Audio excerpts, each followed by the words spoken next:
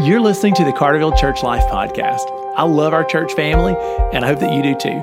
Our goal is that the episodes of this podcast would keep us connected and focused while we're scattered for our week on missions together. I hope that you're blessed by what you hear today.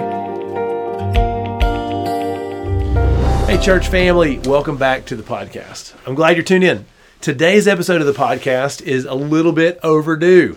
Podcast episodes 441 through 445 were about reading the Bible better. This was something we talked about a lot in January, and I did podcast episodes in February to try to keep that momentum moving. Well, I've had a few other things that I thought we needed to talk about, but I'd like to wrap up my Read the Bible Better podcast episodes. So today I have a guest in my office with me. I have Jeremy Stroh. Stroh, thanks a lot for joining me, man. Welcome. You're welcome. Stroh, you are you're a frequent collaborator on the podcast, but this is an episode I specifically asked you to join me for because you have a strong background in hermeneutics, in interpreting the Bible. Like, you have a great understanding. You've taught this a bunch in college ministry and student ministry over the years, as well as you're really a very gifted reader of the Bible yourself, as far as being able to handle the text in a healthy way, to understand what it meant when the authors wrote it, so we can apply it to ourselves. So, pat on the back, man. Way to go. Thanks for being a good Bible reader. I appreciate it. It's fun. I like doing it. So, yeah. All right, so let's dive in. Stroh, our topic today, this is the last tip I want to pass on to our church folks about reading the Bible better. I'm encouraging our church to recognize and respect the genre of the book they're reading. All right, now genre is a word that is super familiar to some people in the church, but it might be a word that is unfamiliar to others. Stroh, what on earth is genre? Yeah, so the good news is that genre is pretty familiar when we think about like movies and that kind of stuff. You got comedies, so it's a type of literature, just like you have types of movies or... So kind of like a category. Yeah, it's a category. So in Scripture, pretty common genres that we talk about are narrative or story. Okay. And that's the most common in the Bible. So we're talking about Noah and the Ark, David kills Goliath. Mm-hmm. Okay. Yeah, absolutely. You've got Proverbs, which Proverbs is a good example of that. Yeah. Right? So wise sayings, right? Mm-hmm. Yeah. Okay. Yeah. Prophets. Right. All right. Isaiah's preaching to me. Those are pretty well identifiable. There you go.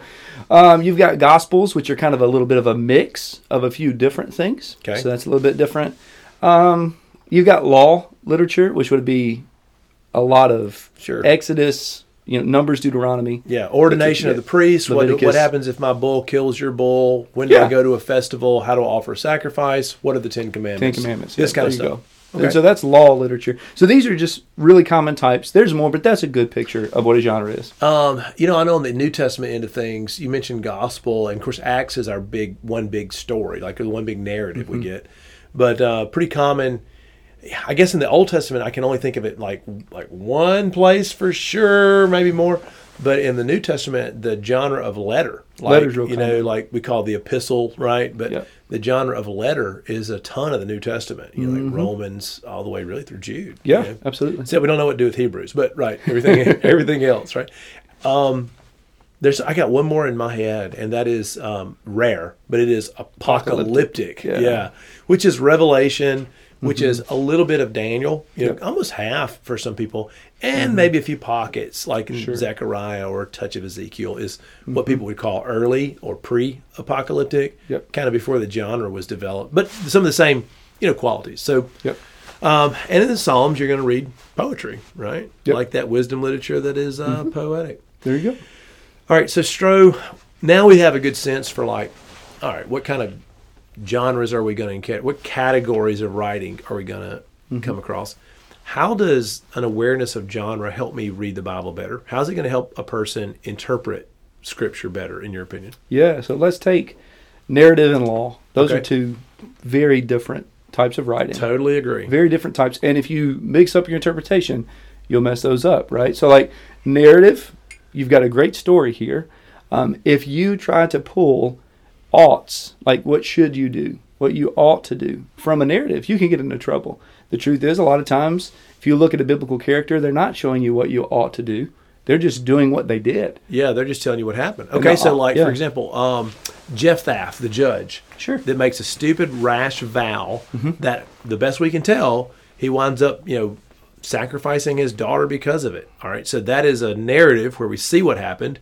It described the events, but it didn't prescribe what we should do. It's not telling us the law. It's not saying live like this, do this. Yeah. It's just telling you what happened. Yeah, a common way to refer it, narratives describe, they don't prescribe. Okay, great. Yeah, there you go. That's pretty common. That's memorable.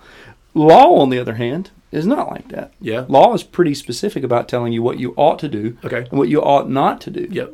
Now that said, laws have to be interpreted inside of context, and the reason that Leviticus, Numbers, and Deuteronomy get long is because context changes everything, and they get super specific about here's what you do, here's what you do. So I'll bet somebody's listening to this podcast thinking, oh, law, that's a genre I'm not interested in. Mm-hmm. Well, I don't know. I was reading Exodus. I know this appears in Exodus and Leviticus.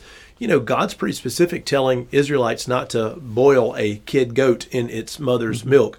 And while we scratch our head over that, wouldn't it be nice to untangle it and know what God means by that? And is there anything besides, culinary principles that I'm supposed to observe? Turns out there is. I don't want to spoil the fun and tell everybody what it means. But the law can be difficult for people. Now, do not murder. Okay, super clear. Sure. And before we wrap up this law, turns out that in the Sermon on the Mount, Jesus taught us that there's a little bit more to it, right? Yeah. So he was real clear. How do you interpret the law? What's the right way to read it? He was real quick to say the whole thing, the purpose of all of it, everything that you're going to read, every single law that you'll run into in the Old Testament, it's got two goals: that you would love God with every ounce of your being, that you would love one another. Yeah, he's constantly being a good rabbi handling the law, right? Mm-hmm. The law says don't murder, and then Jesus ups the ante, don't hate. Like he's interpreting it super well. Through the lens of not just like, what do I have to do? Well, so that was an interesting example, narrative versus law, right? And I can see just from this conversation how if I learned to read the law better, it could come to life for me, and I could be more accurate with it, right? Yeah. What are some of the things in like the other genres that give me some help me think of ways to tell our church how genre could help me in some of the other categories in our Bible? Sure. So if you were to pick Proverbs, for instance. Okay. Proverbs is very practical. Agreed. Not primarily theological. Like it's not primarily telling you a ton about who God is. It's telling you a lot about how you're supposed to interact with one another. Yeah. It's speaking real life, practical truths. Sure. It kind of tells us the fear of God is the beginning of wisdom, and then it just shows you if you fear God, so live like this, and then it shows you how to walk. Yeah, and so what you'll find if you're not careful and you get super literal with all the Proverbs, you'll go, well, the Lord, some places it can seem like the Lord is leading us into a selfish mentality. Like, this is how you handle this. Or you'll come out financially better if you do this or whatever. Be a little bit of a trickster or it's not that. The key to remember with Proverbs is that it's wisdom about how life seems to work day to day. Yeah. I can also think about how, like, when you're reading the Proverbs, it requires a little creativity because there's a lot of metaphor, there's a lot of examples that could be abused if you're not careful, right? So, whereas in narrative, for example, if I want to understand narrative correctly, well, then I need to be paying attention to we already know this. This is the easiest one because we were taught to read in school this way. Sure. Pay attention to the characters, to the plot, to the time frame, to the setting. What's the big storyline? What's the conflict? Have you heard this before? Is this repeated? Are there themes that show? So the narrative is almost like the easiest one. Yeah. What about a trickier one? What about Proverbs and even poetry, really highly symbolic, very a lot of imagery, a lot of personification. Yeah. You might get into some weird places if you over-interpret some of that material. Absolutely. I think one of the best keys with Psalms, especially, when you talk about poetry, it's knowing what to do with metaphors. Okay. How do I handle a simile or a metaphor? Yeah. I'll say this. When a writer uses a simile or a metaphor, they're saying something's like something else. Yeah.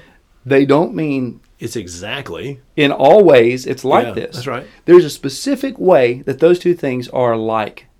And if we stretch that too far, we're actually twisting their words. Yeah. Instead of representing what God's speaking, we're stretching it to say what we want to say. And honestly, the last thing I want us to do is to twist Scripture, right? Yeah. I want to so understand how the metaphor works, and then don't try to play it out to the 10th degree. Don't go too far. Get the point and understand it. Yeah.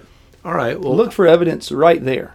Yeah. If he said it's like this, right? Well, then look around it in those verses. What particular attribute of those two things is showing up in the text. Well, and even interpreting the Psalms, I mean, some of it is prophetic, some of it's talking about Jesus, and some of it's honest, but it's not necessarily, almost like what you said a few minutes ago about prescriptive and descriptive. Yeah. Sometimes it's just describing how a worshiper felt. Yep. It's not telling you how all worshipers should feel. Absolutely. There's some things that you're going to read in the Psalms that are disturbing. Right. From laments, when they're grieving, or Yeah.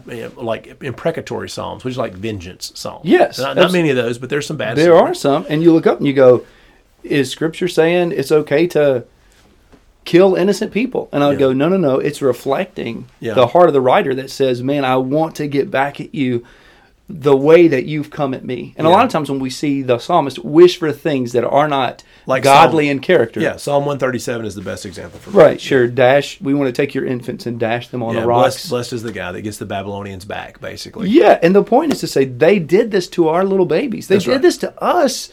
Oh, we wish it would happen to you. Now that said, that's not a healthy or a godly idea. Good thing we've got a whole lot of other Bible to say, I'm supposed to actually love and pray for my enemies instead of that. Right? Exactly. So what do we do with that passage? We go, this is a moment where they may not feel godly, but they're real with God, and they trust their desire for vengeance to the Lord. Yeah. They turn it over to Him and go, this is how I feel, this is what I want. Yeah.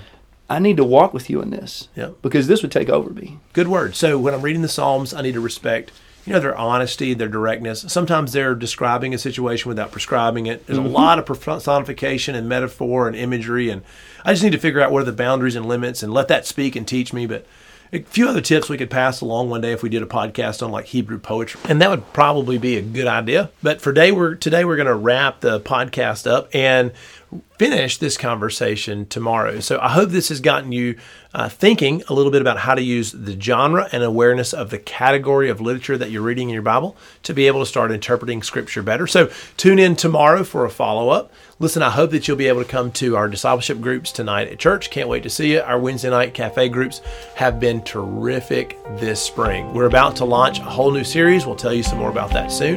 But for now, church, God bless you. Enjoy your encounters with God in the Scripture.